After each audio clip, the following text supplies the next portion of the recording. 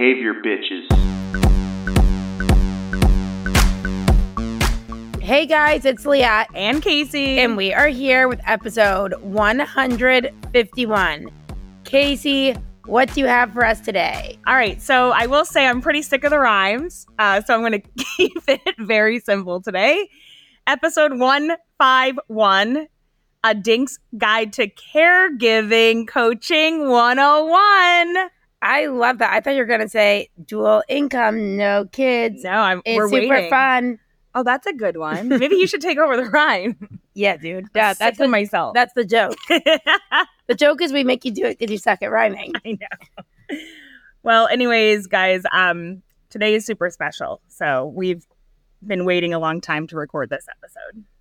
Yep. Today's a super special day. We're very excited about our guest, even though we've had to cancel a few times before, and she thought I was avoiding her. I'm not. I'm really bad at morning podcasts, first of all. Maybe we should block that time out as an antecedent intervention. 9 a.m. should not be available. I love it. I would rather do like 6 a.m. No, like starting at 9:30. Oh, the 30 minutes is what? Well, the limited hold? That's what you have? Yeah, like 9 is like, 9:30, I think. I'd like slay. Okay. Or 10. Sick. All right. Either way, Liat made it here. I set up all the mics. Now that we're in person, I can do these things where before, when I was in New Hampshire, I'd have such bad anxiety because I didn't know if she was going to show up on time or not. Here, I have her water, her outline printed, 2 mics set up. I think we're ready to rock. So I want to say first, thank you to the people that have sent in new reviews. We've had 3 new ones in 2 weeks, which is amazing. So let me start by we love to reinforce our podcasting behavior. So I love her name. Bitch, I'm Natalie. What up, Natalie? Love you. She said, up, Nat? Love this. I'm not even in school for ABA, but I love this podcast. I am constantly learning so much. I'm fascinated by people and their behaviors. My cousin, who told me about this podcast, she's in school, and I find it fascinating and recommend it to anyone, not just people going to school for this. So that hits home for us. That's one of our biggest goals, is to disseminate the science to anyone. Doesn't have to be just BCBAs going through, school. So Natalie, you rock. Love you. Mean it. Thank you for the review. Everyone else, go leave us a 5-star review. Seriously, go. Liat's really excited about this. Yes. What up, yo? It's me, the behavioral robot, here to tell you about the principles that will be covered today. We have parent training, generalization, mediation, resurgence, shaping, attrition, baseline intervention, negative reinforcement, resurgence, magnitude. Please listen up for these. All right, so I guess I will start. Take it away. By introducing our guest. You may remember this guest. If you're thinking of yourself getting ready in the morning and taking your shower, you might take a freezing cold shower. And what are the benefits of that?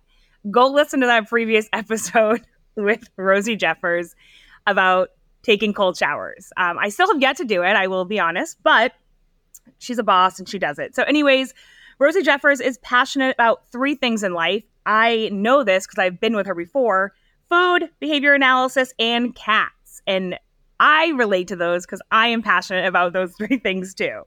Her dissemination efforts can be found through her podcast, Behavior Bites, or find her on Instagram at rosie.eats.behavior, or her website, rosiebehavior.com. And you should note that behavior is BX. All the cool kids write it like that. That's right. Rosie is a member of multiple organizations, including Mass ABA, Babbitt, and an advocate ally member of BABA. Rosie's work includes 3 CEU courses with Study Notes ABA. Woo! Yes. So we love having our CEU contributors on the podcast. She's done a DINKs Guide to Caregiver Coaching, which we'll talk about today. She's done soft skills. This time it's personal and we need to talk. A webinar on ethics. Rosie lives and works on Cape Cod, Massachusetts. East Coast represent. Welcome to the show, Rosie. Hello. I was on episode 65. I looked it up, and it was released in September 2020. So we're on our 3-year anniversary today. So did you buy me anything? I've never done anything that consistent in my life. That's wild. Wait, how has it been 3 years? That's crazy. Yeah. Holy shit. So yeah, I will say that, speaking of 2020, that was when COVID hit, and Rosie and I got super close through connection of, morning meetups. That was a weird time, but I loved it. I have to say. I wasn't really there so much. No. Because it was like the morning. Well, I will say, yeah, you have like a community that like probably wasn't affected so much because you guys are all so close. No, I still wasn't out with the community, but my family. Your like, family. Nearby. Yeah. And I'm all alone in New Hampshire. So I needed something. So I formed like a morning meetup, and side note, but it definitely is true to my personality. When I met Rosie at Weeba, probably like 6 months ago, she was joking. She's like, you always had everything like super planned and just like whatever. She's like, you could have just like let it flow. And I'm like, let it flow? I don't think I know what that means. What flow? We got there eventually. Oh. Like, but I'd be like plan a curriculum? Yes. Like, I'd be like, okay, now we're doing this meditation. Now we're doing this yoga class. Now we're doing this workout class. Now we're doing this. And they all just wanted to hang out. And I'm like... And the workout classes got me because I'm also not an early person. And I think you had someone on to do like a high impact cardio. And I was like, I love these women, but that is not my ideal, like 8 a.m. for myself. Dude, you have to realize 8 a.m. Casey's already been up for 4 hours. So like, oh no, she made that very clear. I would be rolling out of bed, like I look today. Everyone to know she's up at 4:30 or 5. Yeah, I will say though, with my new puppy today, I slept till 6:58. Sit. That's actually amazing. I know. Have you told everyone you've got a new puppy yet? No, everyone. I got a new puppy, and I will say, holy shit, that's what I needed for my move to ease me into it. I swear we're going to get into the show in peanut butter and jelly, but also because Rosie's like a friend. Yeah, it's like talking to a friend. Yeah, we could just say what's been going on a little bit for a second. I know it's out of order, so excusez-moi. I'm tired of speaking French today, Casey's here. I think we've done a podcast since you've been here, but let me tell you, Casey's vibe this week is way better than it was 2 weeks ago when she moved here. She moved here 2 weeks ago, and then she left for a week, and now she's back, and her energy went from like baseline to intervention. Let me tell you, it really did. With an ascending trend. Do you want to know what the intervention was? Yeah, tell us. Tell us what you're going through. The intervention, I think it was the multiple variables, but the main one I think is Lexapro. So I was on Lexapro for a while, and I think anyone listening that goes through mental illness, depression, anxiety, when you get better on it, like me, I thought I was good. I stopped taking it. I'm like, I don't need this. I'm better. I'm great. I'm like feeling good. I don't need this meds. I'm great. I'm fine. The Ross episode of Friends. No, so I went off of it for about 8 months, and dude, I can't believe you didn't tell me. And I think you specifically don't tell me these things. I know, because you're my bully, but my good bully. Like, it's like... So I went off of it, and it was all well... You're hiding something, it's wrong. Yes. Yeah. I'm hiding it. So I do a lot of masking and acting like things are fine. And then it gets to a point where there is no way to mask it anymore. Like, but can I just ask you, like, seriously, as a friend, what is your plan when you do that? You're like, like, you like to plan things, right? You're a planner. Mm-hmm. You're like, about 8 months ago is when you made the decision potentially that you're moving. Mm-hmm. Like, what part of you was like, I'm making a huge life transition. I'm moving to a different city. Maybe it's a good time for me to get off my meds. Like, just like called out. Tell me your thought process there. Like, why not do it tortured? So there was a DRA in place. I will say, I think. So when I came out here last time and Carol had mentioned... Bro. Carol mentioned some TikTok supplement she fucking found, right? It was called Sammy. And I was like, okay, if this is a supplement and it's natural, which I like to do, I switched to that. And they say you can't take anti-anxiety meds on this thing called SAMe. So I went off of it and I was replacing it with an alternative behavior that I thought was appropriate. And it was for a minute. And then it was wasn't. still because it stays in your system for like 2 weeks. And then it wasn't. So anyways, Liat convinced me when I had an absolute breakdown a couple weeks ago, like, dude, get back on your meds. So Lexapro was a big phase change line in my intervention phase. And the squirrel under the desk. Oh, and my little squirrel, my little teacup chihuahua, Mabel, is a heaven sent angel. She's really good. They all thought she'd be annoying. She's Casey awesome. went from like solely only talking about cats to now like, I'm a dog mom. I carry my dog in my purse. I am like, Casey moved to Dallas with this dog. So just side note, she came for a week. Then she went home for a week to go pick up the dog and just like to see like if she's so depressed still. But she started her meds, got this dog. This dog like literally changed her. But now Casey, who could not handle much attention, I'm introverted. Like jokes. Every person comes up to you, like without a doubt. Every guy is like, "Hey, girl, I like your dog." And we'll post a picture of the dog on Instagram so everyone knows what we're talking about for context. But the dog is literally like a tiny squirrel that doesn't even like lay on the floor, only like lays on our desk, and it's like this like gerbil that like passes over your computer every now and then, and it's so light it doesn't even push a keyboard. So cute. She's so Her name's cute. Mabel. She's my little baby angel. But all right, I'm pumped. So Peanut butter and jelly. I just want to say, Rosie, your CEU on our website, Study Notes ABA CEUs, is so good because I know as a DINK, as well as you, when you choose or maybe don't choose but can't have kids or don't have kids, whatever it may be, you have a serious imposter syndrome about parent training. We'll talk about why we call it caregiver coaching versus parent training, which I love too that you talk about. But let's just start by you telling us. Well, can you first operationally define what a DINK is for me? Is this like a kink or something? Can you like give me a dink kink? Yeah, I guess I have a dink kink, right? That's a good rhyme. I should have done that. So a DINK is either dual income or double income, no kids. So it just means that I am married or in a committed relationship with a partner. We both are working, so we both have income, and then we have no children. Cool. Thank you for explaining that. I also discovered last night I'm a sick. Mm-hmm. A single income, one kid. Yeah. Oh, I like that. Wait, it's sick, bro. Sick. Okay, love it. All right. I know it's not a real thing. I just wanted to fit in. Okay, keep going. No, people are coming up with ones that are like dual income with dogs. Someone was trying to tell me that one, but I couldn't figure out the acronym that they were telling. I was like, DINK just rolls off the tongue, which I guess is getting back into the kink piece. But I'll leave these other ones like a DWID, dual income with dog, DWID, and you had a cat. That's a DWID-C. I'm a DWID-C. I'm a DWID-C. See, that doesn't roll off that well, and it doesn't really pertain to like the job that we do. So as much as I want to talk about my cats. Oh my God, Rosie she fosters cats, and how many do you have right now?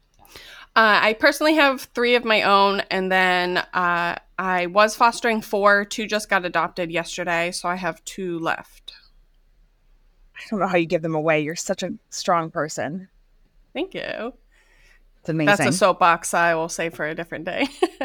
We'll take you back for a 3rd episode. Don't worry. All right. So tell us a little bit about your CEU, just like an overall thing, and then we'll dive into some of the questions I have for you. Sure. So the CEU, what I found when I started as a behavior analyst was parent training, caregiver coaching was the most difficult piece because it's not well trained when you're in school or in supervision. And so when I was kind of thrusted into the role of a BCBA, I didn't know what I was doing. And I felt definitely the imposter syndrome. I felt like everything I was saying was either, why aren't they listening to me? Or, oh my goodness, I'm wrong about everything. My entire life is wrong. And there was no in between. And I think it came to a head when I had a parent kind of ask me like, oh, do you have kids? And I said no, and I didn't share why or anything like that. And the thing with people's brains is we all fill in the blanks one way or another. So this particular family filled in the blanks that I didn't like kids. I didn't care for kids. Therefore, I must be in the wrong profession. And so when things went down where they had to be discharged, ethically discharged, and it turned because of this? No. They like, yeah, like the scheduling just wasn't kind of fitting with their family dynamics. There was a lot of cancellations, a lot of lateness, a lot of, they weren't quite sure. I think it was a family of 4 or 5. So it was just difficult. And we discharged them, or we started transitioning them to either like a caregiver coaching model or to like another company in the area. But what ended up happening, even though we made this entire plan, is she left me the worst voicemail that I have ever gotten in my life, about a lot of swear words that I won't repeat. But it was basically like, you don't like kids, like you don't have kids because you hate kids, you're in the wrong profession, like F this, F that, all that stuff. And luckily, I was in a stable mental state, and I knew that it was false, that of course I care about kids. But I must have not shown that because I wasn't sharing myself. So then fast forward to the pandemic, I had, at that time, I had about 18 clients, and pandemic hit. We all were switching over to remote. And my primary goal was supporting these families one way or another. And so I started meeting with all of my parents every single week, which was new for me. And I kind of taught myself how to interact with parents in a more, I'm not scared shitless way, lack for a better way to describe it. But I just found that it's really easy to relate to them when I just talk to them like humans, like I would talk to a friend, ethically, professionally, but still how I would talk to friends. And then we started coming out of the pandemic, and I realized that these parents still wanted to meet with me every single week. Some of them maybe switched to every other week. And my husband was like, you have something going on here, like something positive that you didn't have before. And I feel like when you talk about your colleagues, they're also struggling to get parent training sessions in. And so I put feelers out there, and a lot of people like, yeah, parents are the most difficult part of our job. Difficult parents stress me out, parents this, parents that. And so, so I reached out to Jordan way back when you all started the CEUs. And the 3 things I had told her back in 2020 was I wanted to do one on soft skills, on the interpersonal skills. I wanted to do an ethics one, and I wanted to do a parent training one. So this was the culmination of the last CEU that I wanted to do. I'm not saying it will be the last, but it was my 3-year plan. And you did it. Yeah, you've stuck to it, which is very cool. The follow through on people like saying they want to make CEUs to actually making it is very low. It's hard. High attrition. What's it called? Yeah, attrition. Fall off. Yeah. What's up? Casey here. And there are some really amazing products on our website at studynotesaba.com that we kind of put a lot of work into and then forget to talk about ever again. One of those being something we spent, Alan can contest to this as our producer, probably a year working on, and that is Bitches Talk the Task List. So if you are a clinician, RBT, studying for your exam, whatever it may be, and you're on the go, you can download the Bitches Talk the Task List, and you can listen to us talk, and shoot the shit with you for approximately 8 hours, covering every item on the BCBA task list that you need to know. We keep it real, raw, relatable. You know us. As always, it's kind of like a podcast, but you're learning along the way. So go to www.studynotesaba.com and you can get 1 month access, 2 month access, or 4 month access, depending on your needs. We cannot wait for you to hang with us for over 8 hours, shooting the shit about the task list to get you to pass this test. Love you, mean it. I always when I hear people say different things, it makes me realize how different all of us think. Because I'm like, dude, before I had a kid, I thought I knew it all. I'd go in there and be like, come on, what you got to do is this. Clearly, just put it on extinction, blah, blah, blah. And now I have a kid and I'm like, oh. So, the fact that you were able to be like, I feel bad saying this because I'm not a parent. I just realized my personality goes in somewhere and I'm like, oh, I totally know what it is. And my thoughts change now once I have a kid, and it's not that easy. So, yeah. Well, that's true, and that's the other piece of it.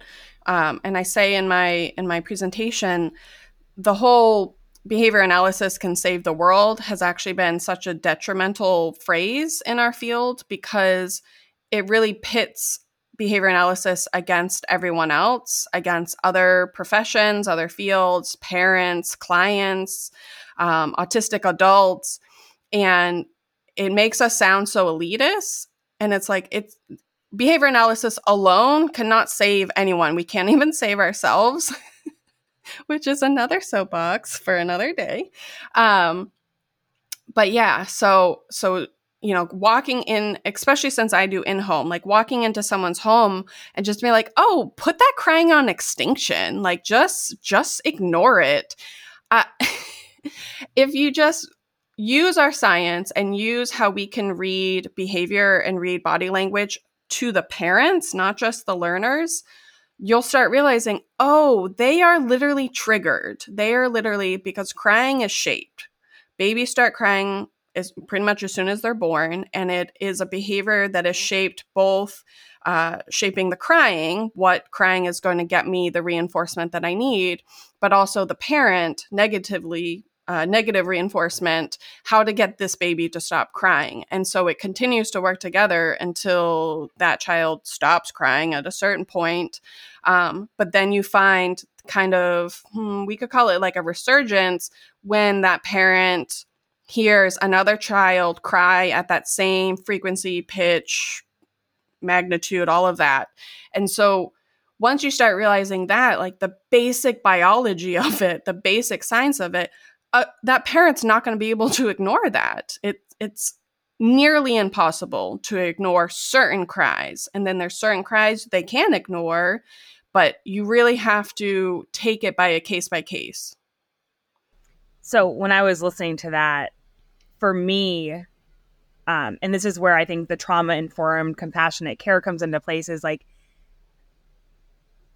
crying. If I've had my niece or my nephew or someone that's crying, and it's I know as a behaviorist, ignore it or whatever, or even my dog whining, it triggers me because of my own history of crying and having no one coming to get me, right? So I'm not a parent, but even just as an aunt or a dog mom, cat mom, or as a caring human, the crying or whining, even our cats that wake us up at 2:30 in the morning, and I'm like, just shut the door. I think in my head, that's an easy environmental manipulation.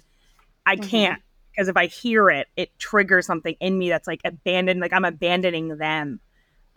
So I love what you said. You can't just expect someone to be able to ignore, or if you also mentioned well, what if they have other children and then they're worried about them not getting enough sleep, or they have to go to work the next morning, and for Liat, if Kobe's screaming, you have to show up at 9 a.m. for a podcast, you will engage in behavior such as taking him in bed with you for that negative reinforcement of oh, just stop, right? I've got you, and it might affect your whole night's sleep, but the crying has stopped. So it's just important to understand someone's history and what they might be feeling when they hear that.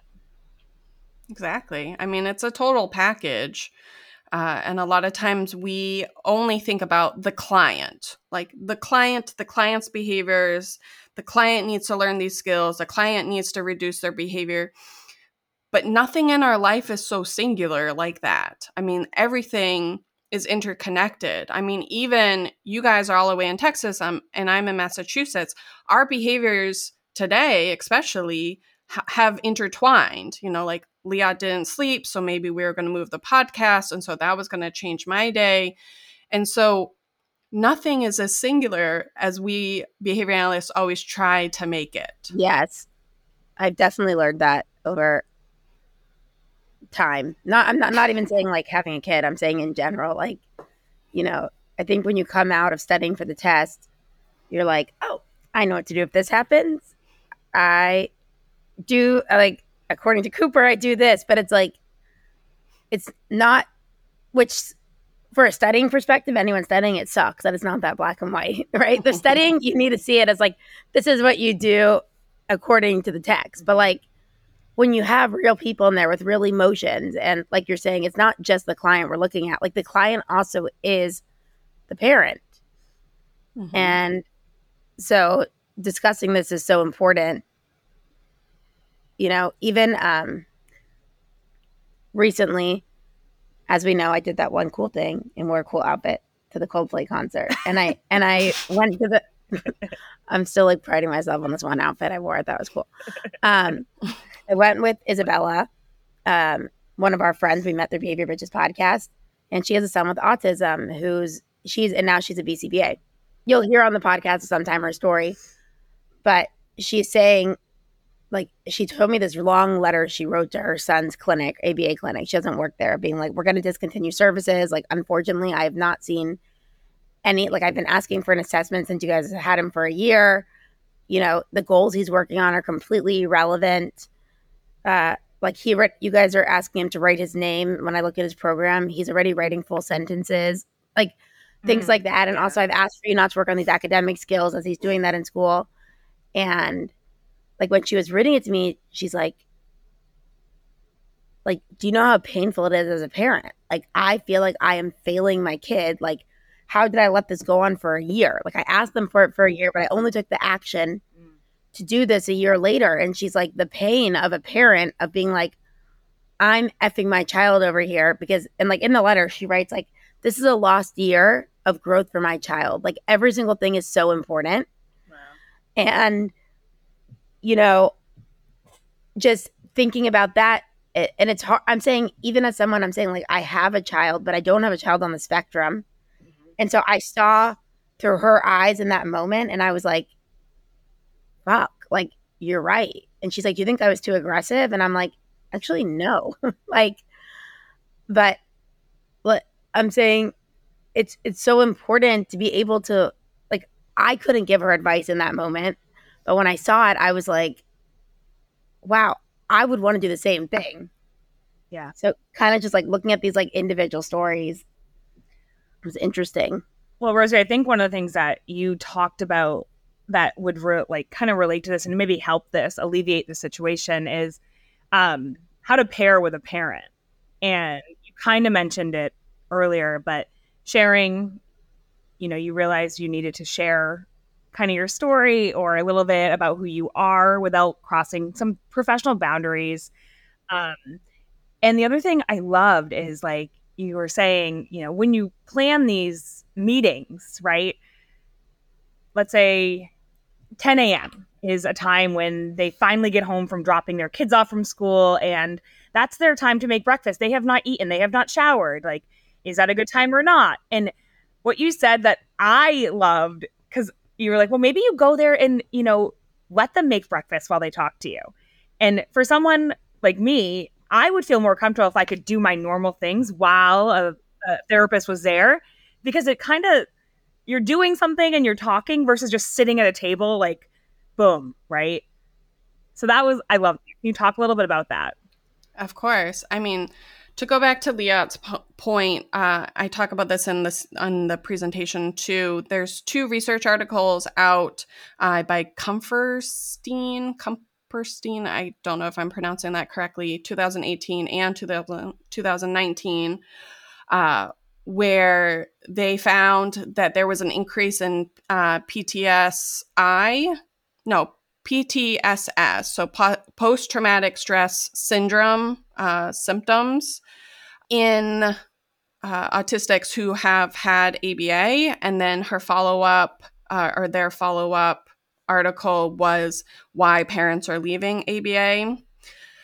So that goes hand in hand with what you're saying. But then going to your point, Casey, definitely pairing. I look at all of my parent training sessions, my caregiver coaching. We should go over that. Caregiver coaching sessions, just like I would with a regular learner. So I'm spending 10 minutes pairing with them. So, there's the typical questions like, how are you? A lot of people will just say, I'm fine. And so I tried to dig a little bit deeper. I take really meticulous notes of things that they have told me in the past, plus coupled with I have a really good memory. And so I'll remember last time we talked 2 weeks ago, you were prepping for your sister's birthday party. How did that go? I know you were really stressed that you weren't going to get the right flavor cake. Like, were you able to find that? Because then, yes, this is pairing. Yeah. Casey's really good at that. Casey is so good at that. She literally, like, in the email is always like, hey, how's your son's knee doing, Jessica? I'm like, you remember that. Yes. And if you don't have a good memory, that's fine. Just have a little notebook that you take notes in. Because, and I used to shy away from even saying that because, again, that doesn't seem like behavior analysis. But again, everything is interconnected. And so we can be talking about the aunt's birthday party. How did the learner do at this birthday party? Did he go to it? Did he have any big behaviors? Was he able to participate? Did he stay home? Who did he stay with? And so it just kind of expands from there. So yeah, it starts as pairing, but then it turns into a full-blown caregiver coaching session on how the learner did at this birthday party and what kind of skills can we work on from there. So that's what I do with the parents. And then myself, I've become very open on different struggles that I've had. So I don't just like open up the meeting and be like, hey, I had a bitch of a day yesterday. No. Like, you think your day was bad with your kids? You don't even know. They burned my coffee in the morning, number one. Then I had a flat tire. But I had a parent who they took a family trip. They drove to Florida. And on the way back, mom had her very first panic attack. And she didn't know what it was. They called 911 on the side of the road because she was like, what is happening? I think I'm having a heart attack. And then in talking with her, she was like, I think that was a panic attack. I'm like, I'm not your doctor. Definitely talk. I'm pretty sure she had like appointments set up. But she was really hung up on the idea of like, but nothing was happening. We were just driving, like nothing. There wasn't anything scary going on. The weather was fine. And so I shared that. Events. Yeah. So I had shared that over, since I guess, because I don't even know, I'm still trying to understand it myself, but I'm guessing since I didn't drive a lot over the pandemic, I developed a driving anxiety myself. So I explained out that that's the funny thing with anxiety is you don't have to have a triggering event. It just kind of pops up sometimes. It could be that you weren't even thinking about driving. You were thinking about something else and it triggered it. I've been pushing for her to get her own like therapy. We're on the road for that one. But I think me sharing that as put together and professional as I appear, like, yeah, I also struggle with anxiety and I struggle with driving anxiety too. And so she was able to feel heard and understood in that moment. And then again, if you want to swing it back to behavior analysis or more professional towards the learner, if she has anxiety, it is one of those traits that can be passed down. She has 2 children. And so now we can look at her children's behavior and see if the learners are also exhibiting some of those anxious behaviors that could lead to an anxiety attack or a panic attack. And so again, like everything is linked together. Here's some warning signs. Now the parent knows what it feels like, so they can start looking for some of those orange to red flags in their own children. I love how you talk about, and tell us what the vibe. The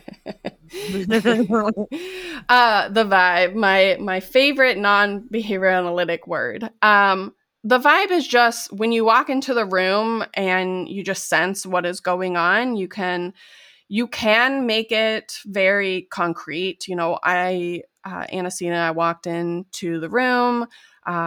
Client or learner was huddled in a ball on the couch. Didn't acknowledge when I said hello, didn't respond, didn't look at me.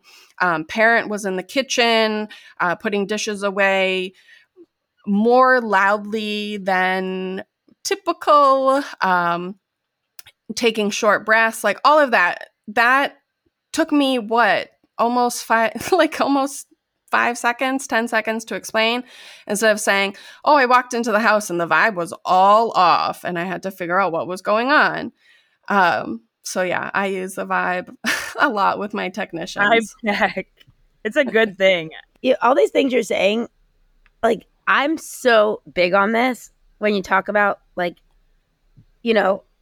and you put it into great words that, like, you're like, oh, how am I'm trying to, like, connect with this person when I don't have a kid or I don't have this. Or I find, like, one of my secrets for life, and I should not be sharing this on the pod, is, like, if you just talk to someone and show interest in them, like, and I'm someone who's genuinely interested in people. Like, I just got back from Seattle, and, like, anyone, like, homeless on the street, I would, like, try, like, get their story. I also just, like, love people's stories in general. Mm-hmm.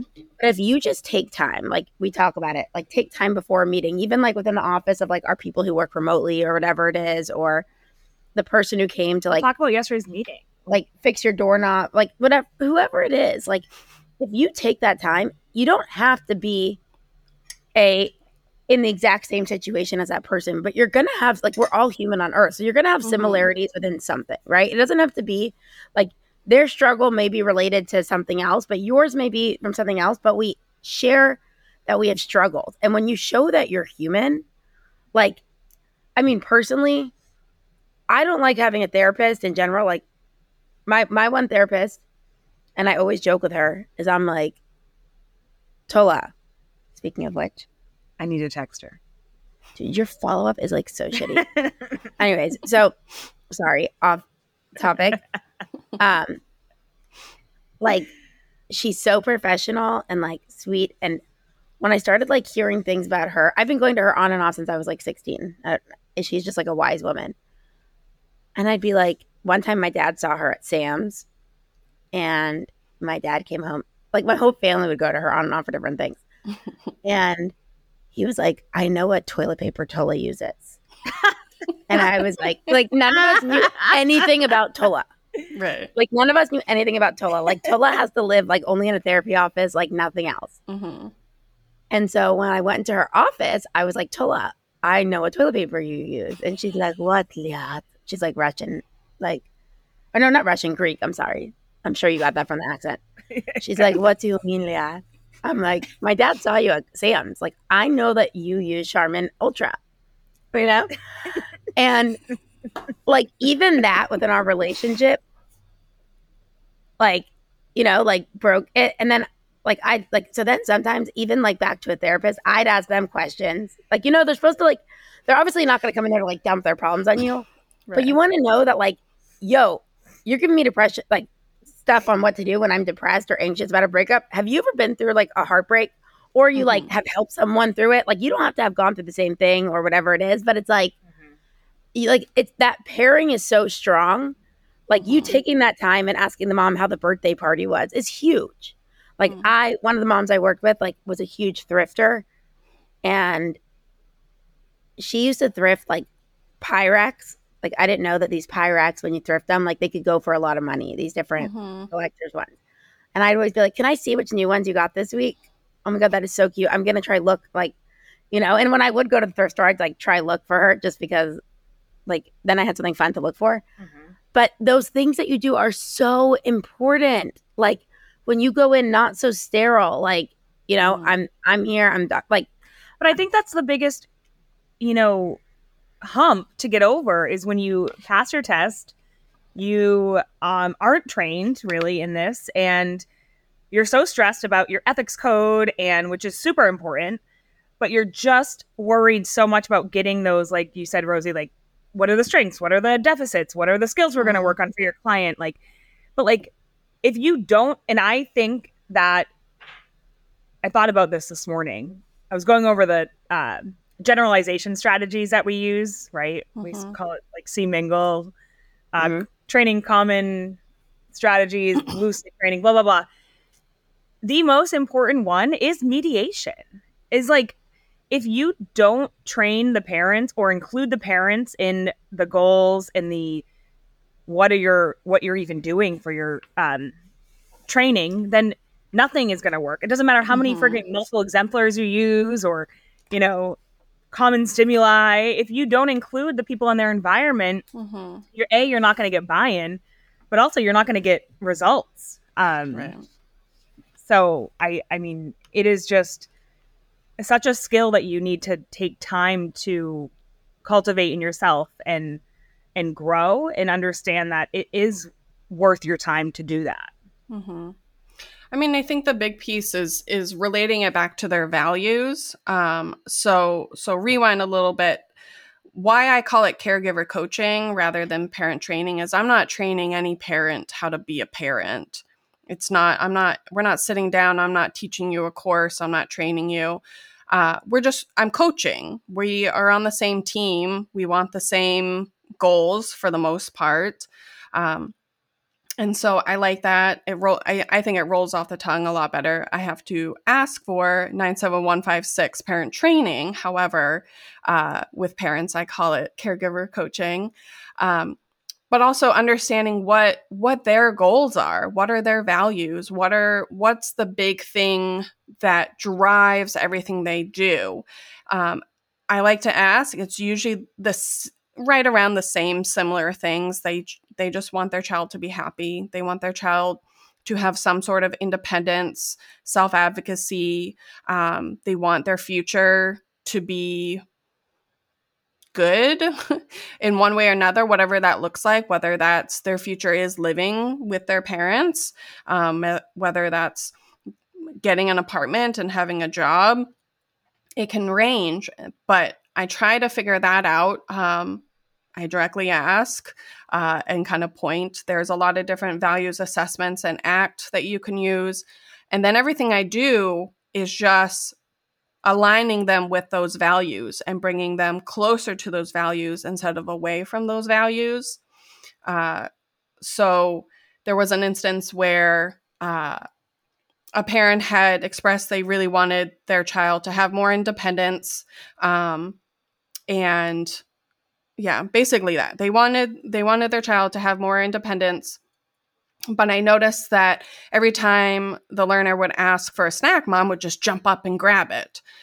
And I had stopped her and I was like, hey, like we should be like working on that. Like he is fully capable of getting that bag of chips all by himself. Dude, I say that to my mom all the time. He'll be like, knife. I'm like, get it yourself, girl.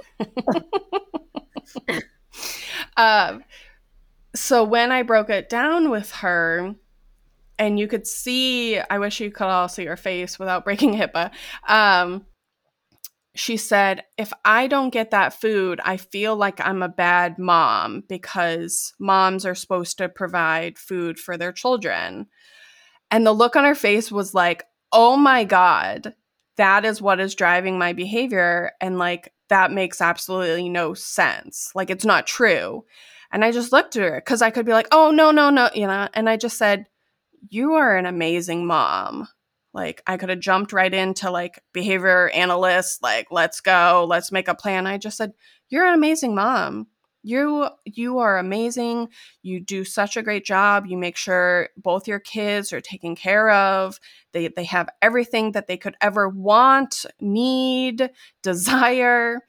And then once that kind of like she processed that, then I was like, you also really want your child to be independent. And so like, let's work on these challenges so he can start making some food for himself. And like that got us over this huge hurdle of her just jumping to. And now he's actually like starting to cook some of his food, like in a microwave, but you know what I mean? Like he's starting to do some of those initial steps towards independence.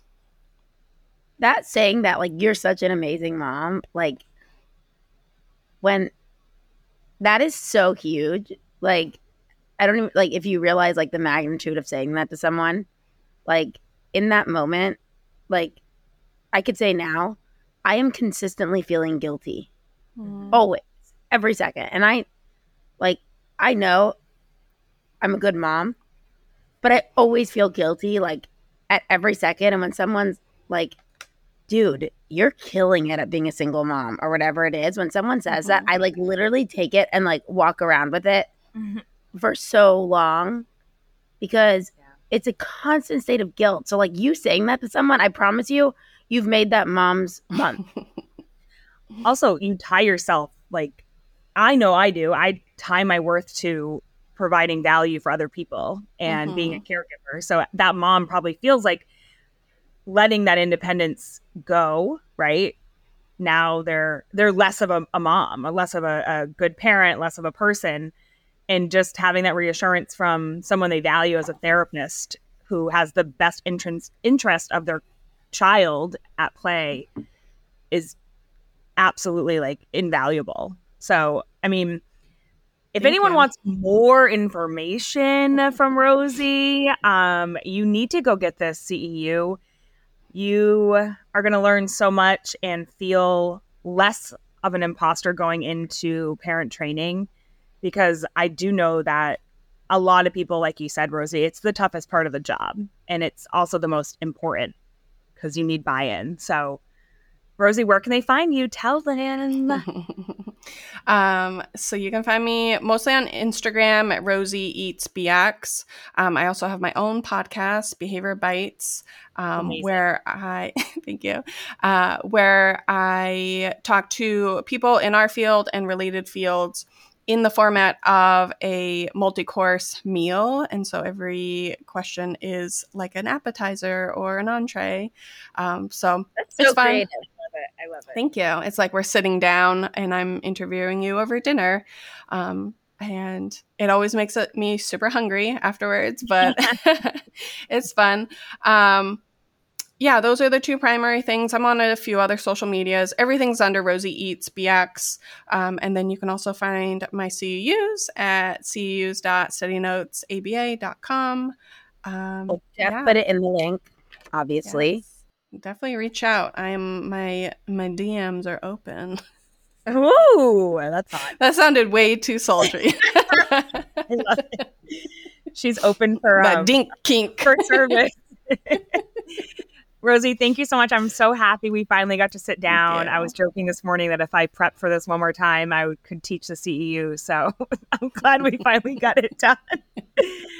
And you're amazing. Everyone go check her out, and you're going to learn so much. Thank you so much, Rosie. All right, you guys know where to find Rosie now, but where do you find us? You could find us on our website, behaviorbitches.com. And there you could contact us, reach out if you want to be on the podcast, or you know someone who wants to be on the podcast, or you know someone that we should have on the podcast, or you know a topic that you want to hear about. Which parent training was one of the ones I got recently. Yes. So this is perfect. This is amazing. Yep. So if you like someone else who reached out to us saying do a podcast on parent training and you have a topic for us, please send it to us.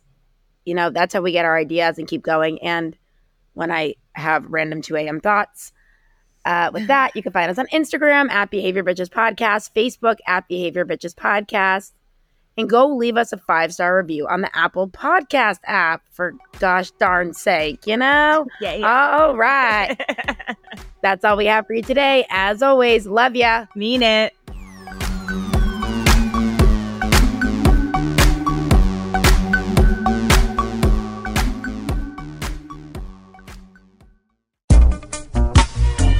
Hey guys, it's Liat. And Casey. We just want to take a second to let you know that if you're thinking of being a millennial like us and starting your own podcast, there is a way. You can do your show without having to become an audio editing and production wizard, because guess what? We don't know shit with that. But we have Alan at Pretty Easy Podcast who help us get started. He records our shows, he posts them, he adds awesome music and cool shit when we don't even know what he's doing. He sends us teaser episodes, he does it all. We just sit here and friggin' talk. We shoot the shit and you can record from home, your office, the park, a bathroom stall at work. It doesn't matter. He provides the complete podcast studio. All you need is a microphone and you're good. Alan caters to your schedule and gives you a producer for your show at your beck and call. He has been super flexible with our schedule. Whenever we need him, we go to Google Calendar, we just book him, and he does all the hard work. It's like so incredibly easy. That's why it's probably called Pretty Easy Podcast. So be heard and have some fun podcasting like us. Go to prettyeasypodcast.com today.